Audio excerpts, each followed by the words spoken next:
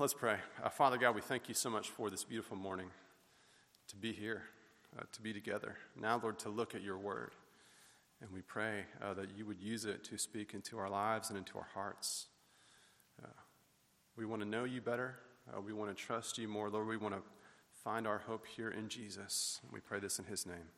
Amen. Romans 5, 1 through 5 reads like this. Therefore, since we have been justified by faith, we have peace with God through our Lord Jesus Christ.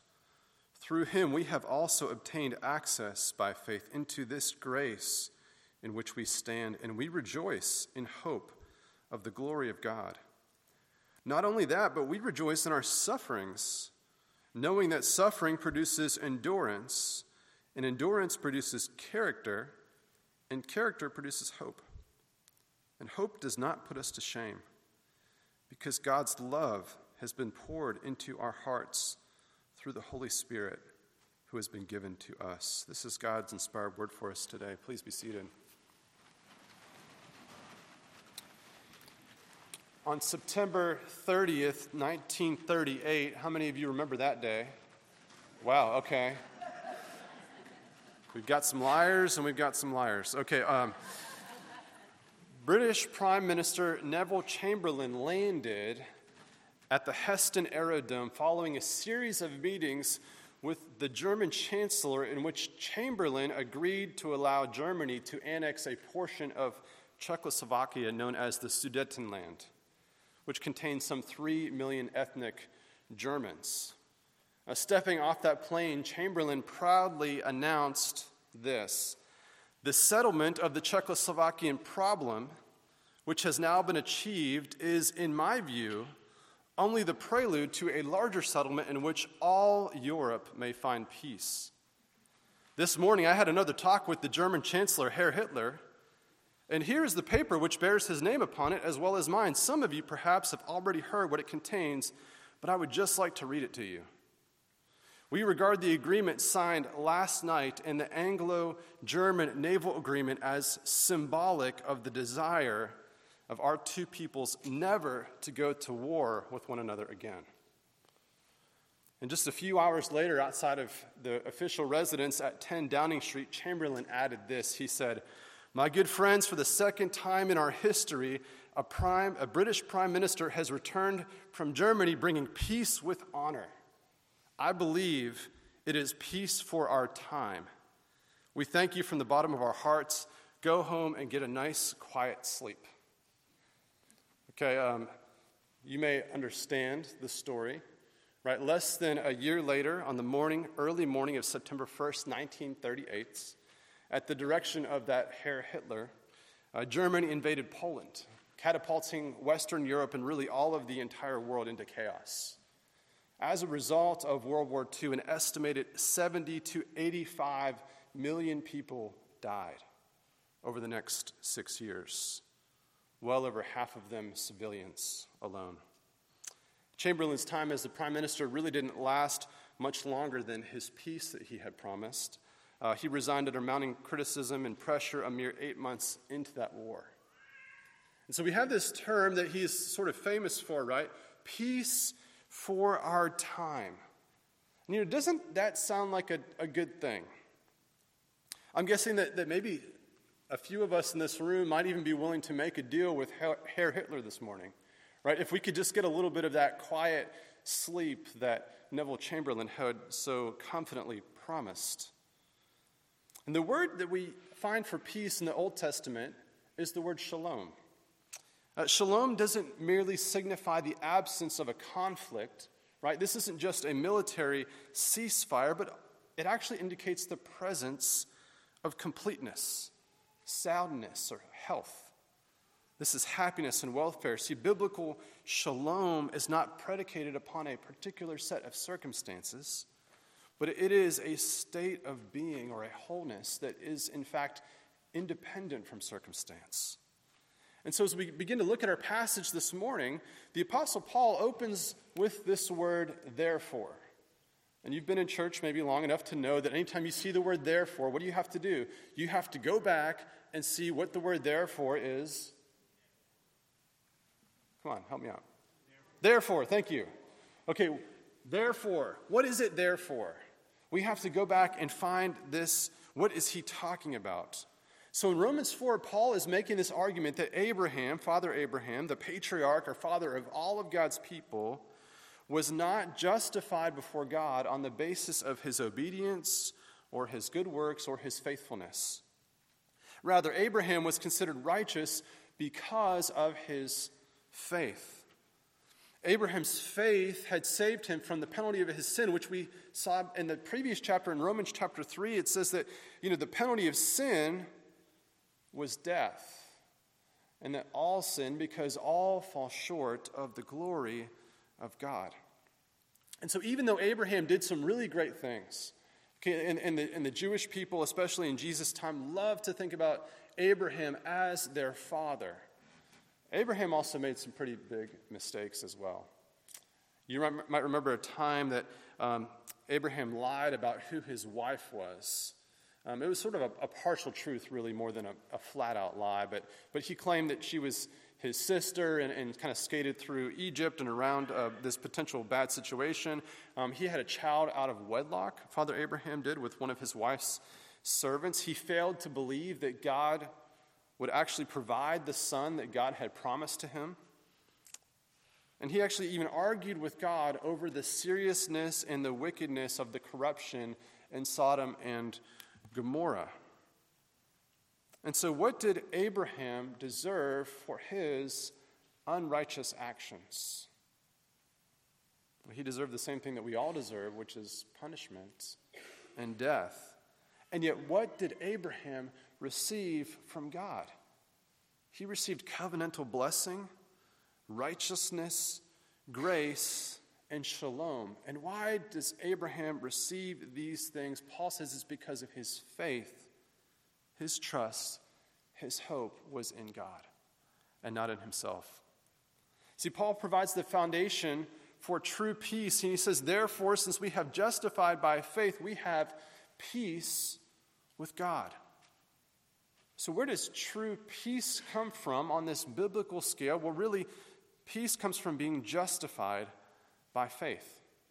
And justification is a big term. It's a theological term that we use, and it really contains two parts. But it just means to be made right or be just before God. It's a forensic term or a legal term. And the first part of this is mercy.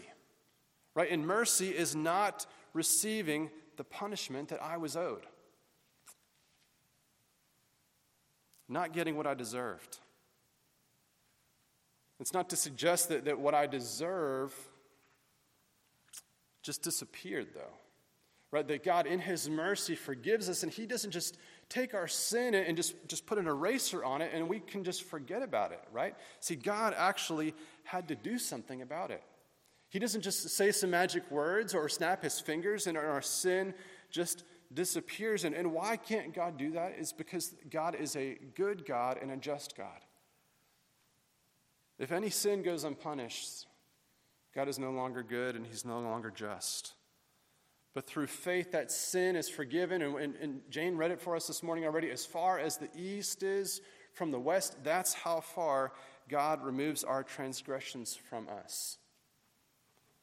But it didn't just disappear. That sin was actually placed on someone else. See, in the Old Testament, God gives us sort of a picture of what this looks like. And he gave this sacrificial system.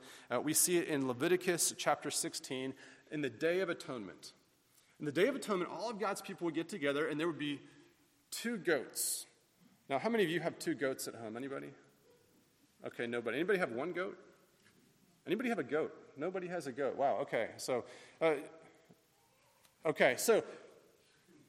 here's what you do. Goats, what do goats do? They're not really that great for a whole lot.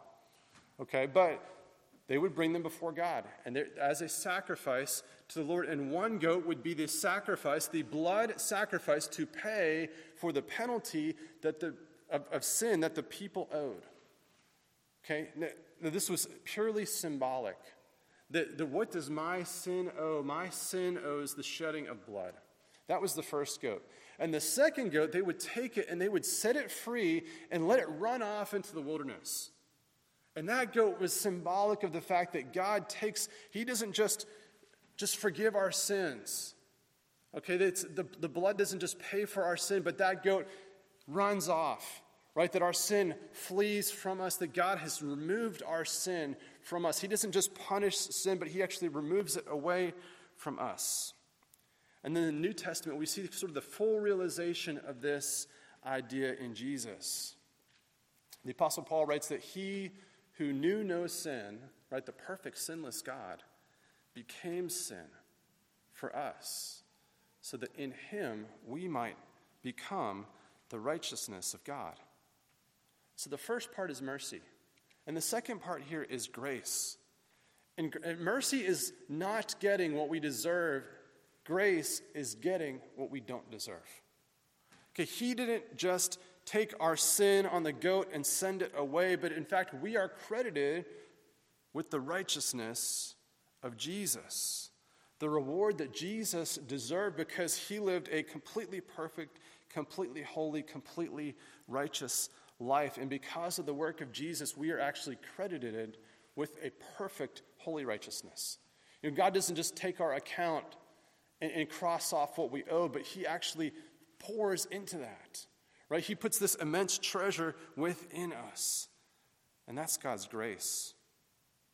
Grace means receiving what belonged rightfully to Jesus. And what belongs to Jesus is peace or shalom with the Father.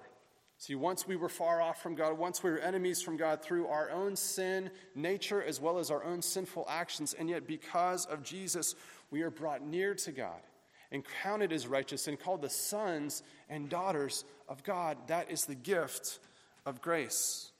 See, peace with God is an undeserved gift. It can never be earned, and it also can never be lost. And we receive this gift through faith. To paraphrase from Hebrews 11, faith is being certain of what we hope for and fully convinced of what we cannot see. We can't see faith with our eyes. We can't see the Lord with our eyes. We can't touch him with our hands. You've probably never heard the Lord audibly speak to you with your ears. But faith is believing that God is who he said that he is, trusting in the promises that he has given to us and looking at his word and believing it.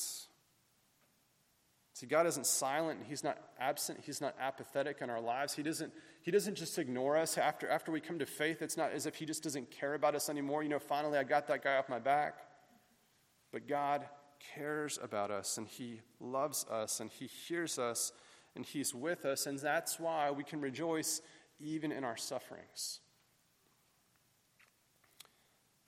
A couple years into the war, in May of 1940, Germany invaded the Netherlands. And there was a family there, the Ten Boom family. They're a family of Christians. And they fully believed that God loved and cared for the world. And so what they did as a family, you might know the story, is they began to take in Jewish people into their home. And they had a secret compartment in their house that they called the hiding place. And Jews would come in there as they're evading Hitler and the Nazis, who are sweeping through, trying to round up and collect these people and exterminate them. But the Ten Boom family was found out. And one night their home was raided and 30 people were arrested. Amazingly, the Jews that were in their home were never found. But the family was taken off. And there's a sister, Corrie and Betsy, who were sent to Ravensbrück, which was this notorious concentration camp. And Betsy was this very strong believer who was constantly trying to encourage her sister and saying things like, hey, we've got to give thanks to God in all circumstances. She says, how do you give thanks to God in a concentration camp? And so in her prayer, she would even say things like, God, thank you for the fleas in our beds tonight. And Corey's going, how do you thank God for fleas in a concentration camp?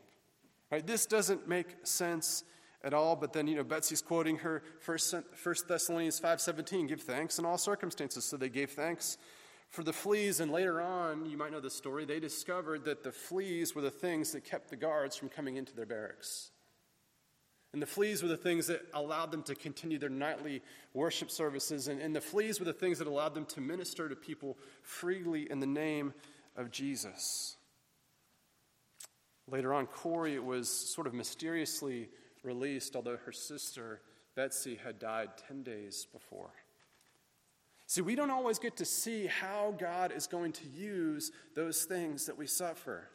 But we can be confident and we can have peace knowing that God does use all things for good.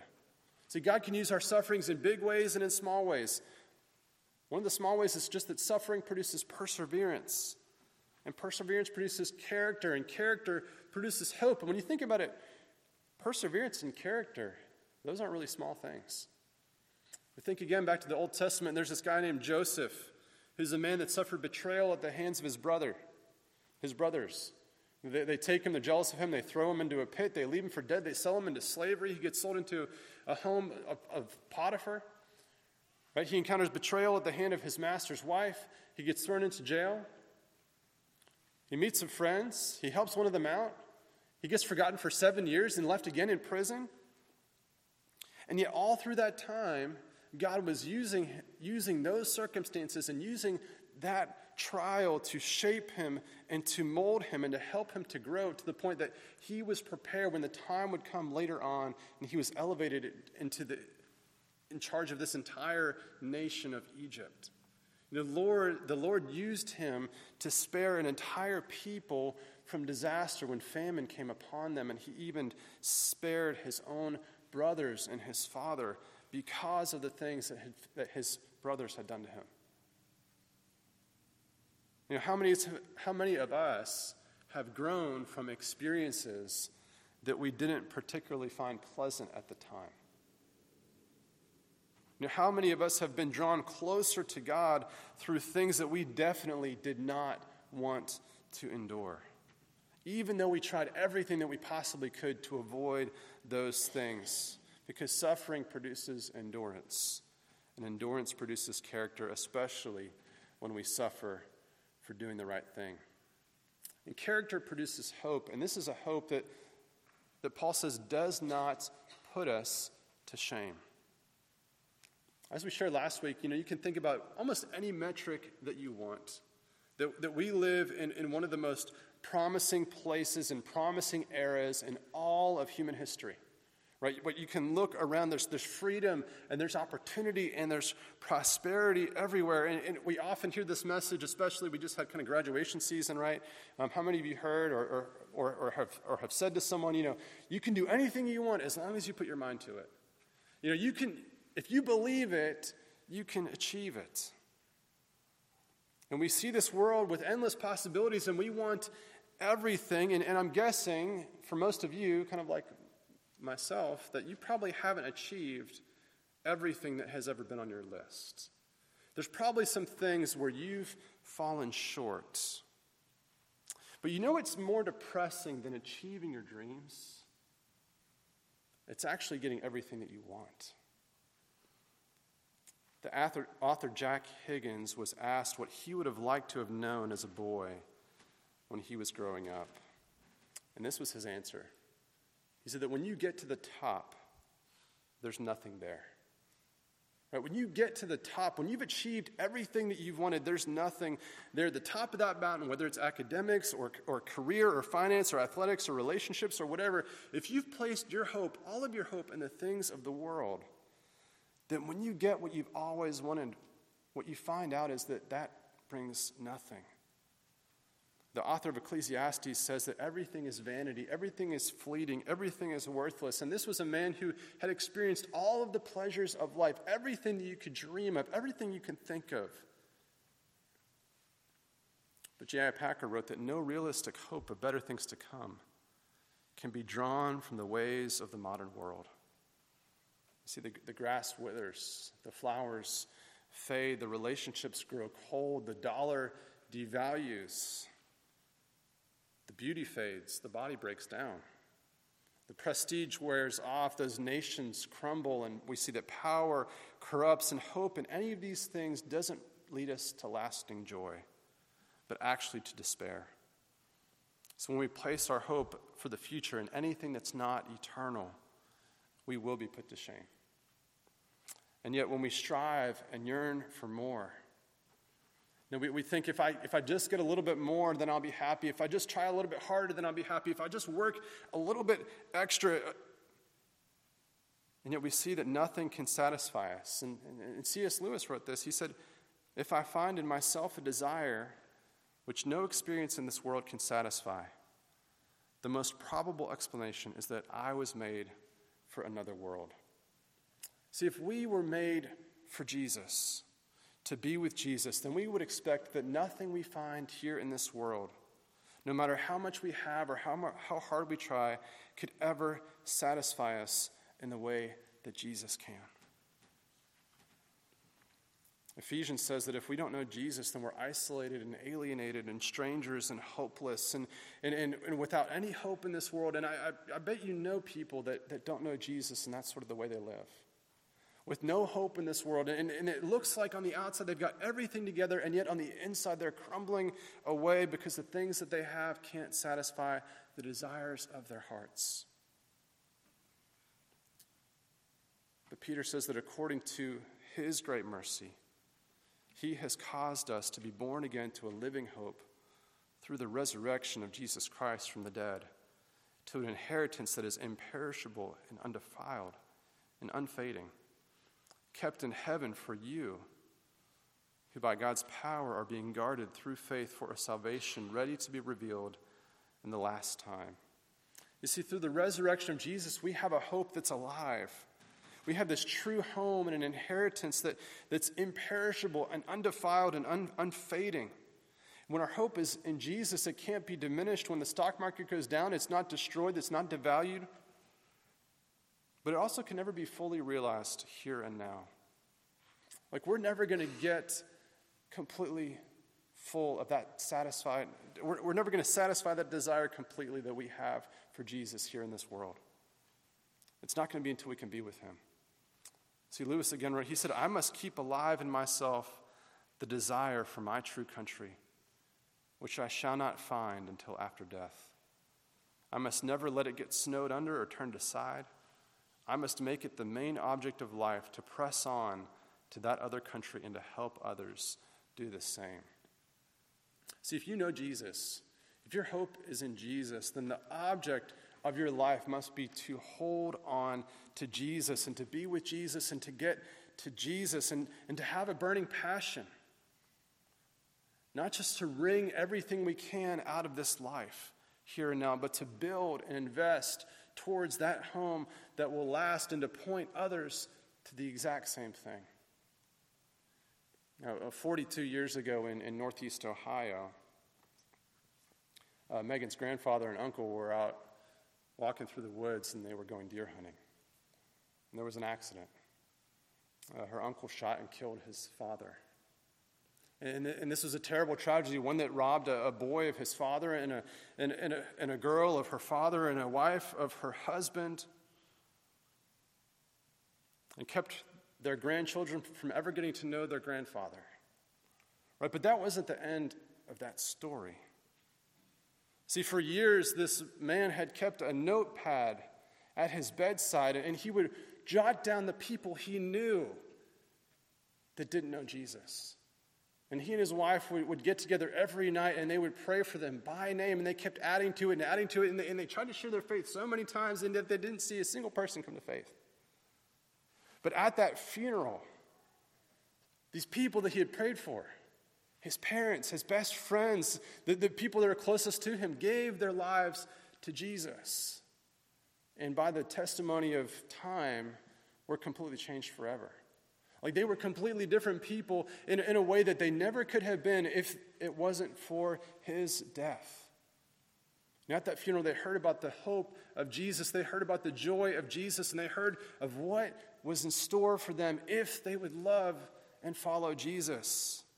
And they did, and a family was changed forever. They walked the aisle, they prayed the prayer, and they were different people. At the conclusion of the Lord of the Rings trilogy, this little hobbit named Samwise Gamgee, He faithfully walks alongside Frodo Baggins through the pits of hell, almost literally, and they discover at the end of the series, and sorry if you haven't read it, that their friend Gandalf, this wizard, is alive.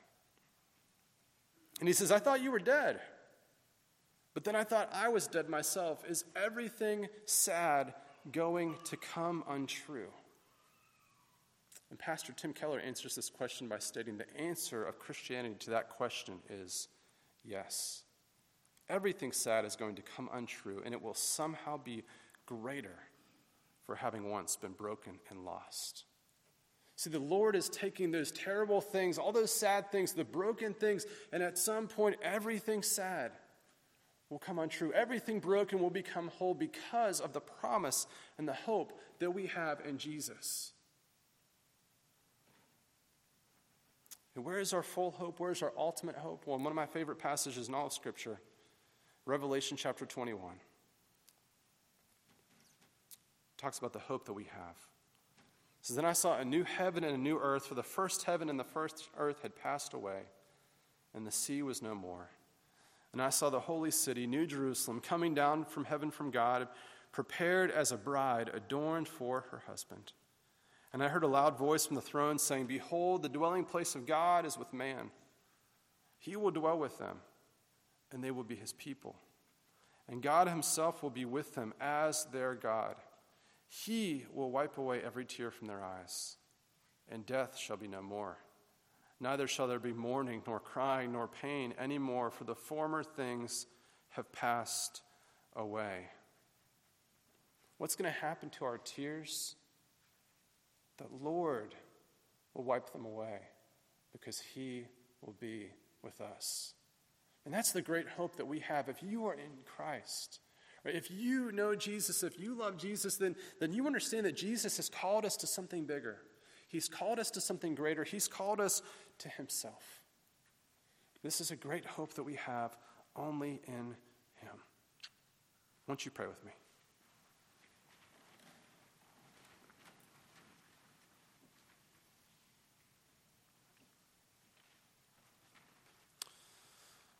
Father, the missionary Jim Elliot, who gave his life for the gospel, said this. He said, He is no fool who gives what he cannot keep to gain what he cannot lose.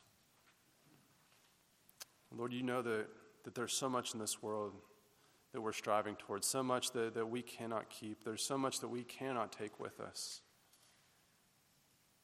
And yet, Lord, if we know you, if we have you, we not only have everything that we need, but we have so much more. Father, we pray that you would help us to understand the hope that we have in Jesus, that the hope is not just for this world, but is for more than this world. Lord, and that hope is not just for someday, somehow, some way in heaven, but Lord, it is also for today. That we have hope that you can take even the worst circumstances that we face and use those things for our good and for your glory. So, Father, we pray that you'd help us to trust you, help us to believe in you, help us to find our hope in you because of what you have done for us through Jesus. We pray this in his name. Amen.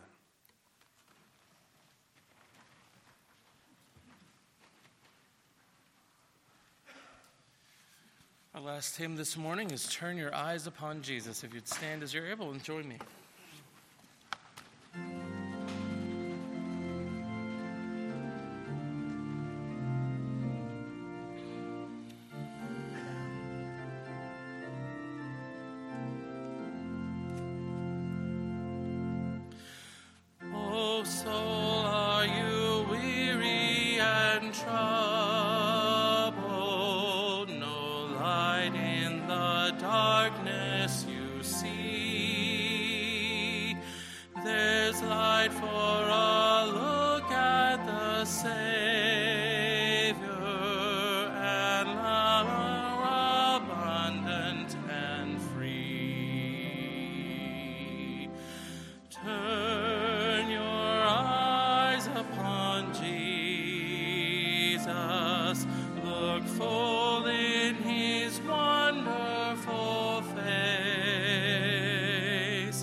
And the thing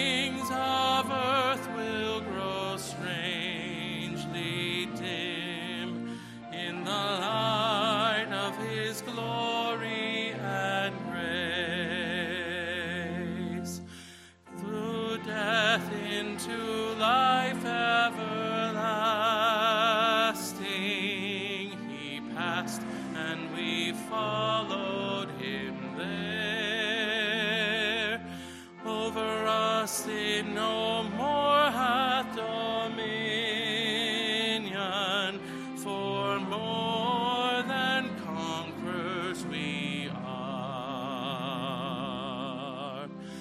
Turn your eyes upon Jesus, look full in his wonderful face, and the things of earth will grow strangely dim in the light of his glory and grace. His word shall not fail you, he promised. Believe him and all will be well.